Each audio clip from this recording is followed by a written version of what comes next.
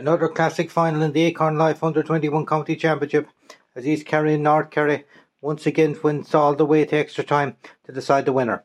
After the teams shared the first 4 points, Dua man Donaghcamar's strong run ended with him blasting the ball to the net.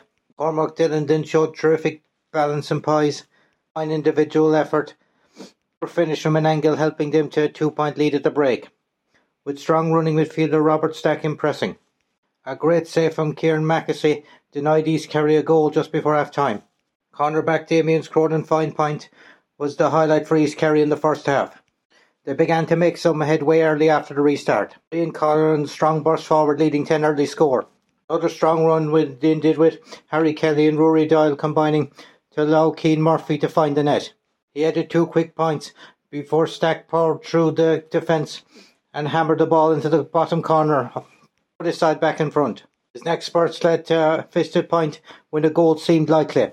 Kerry were not done yet though and came back to find another goal. A high Philip O'Leary ball was fisted to the net by Murphy. Extra time would be needed to decide the champions. It was here that North Kerry took over. Dillon knocked over 2 classy points, plus another from Boyle after Stack again burst through. O'Shea's fine individual point kept East Kerry in touch. The late North Kerry goal sealed the win.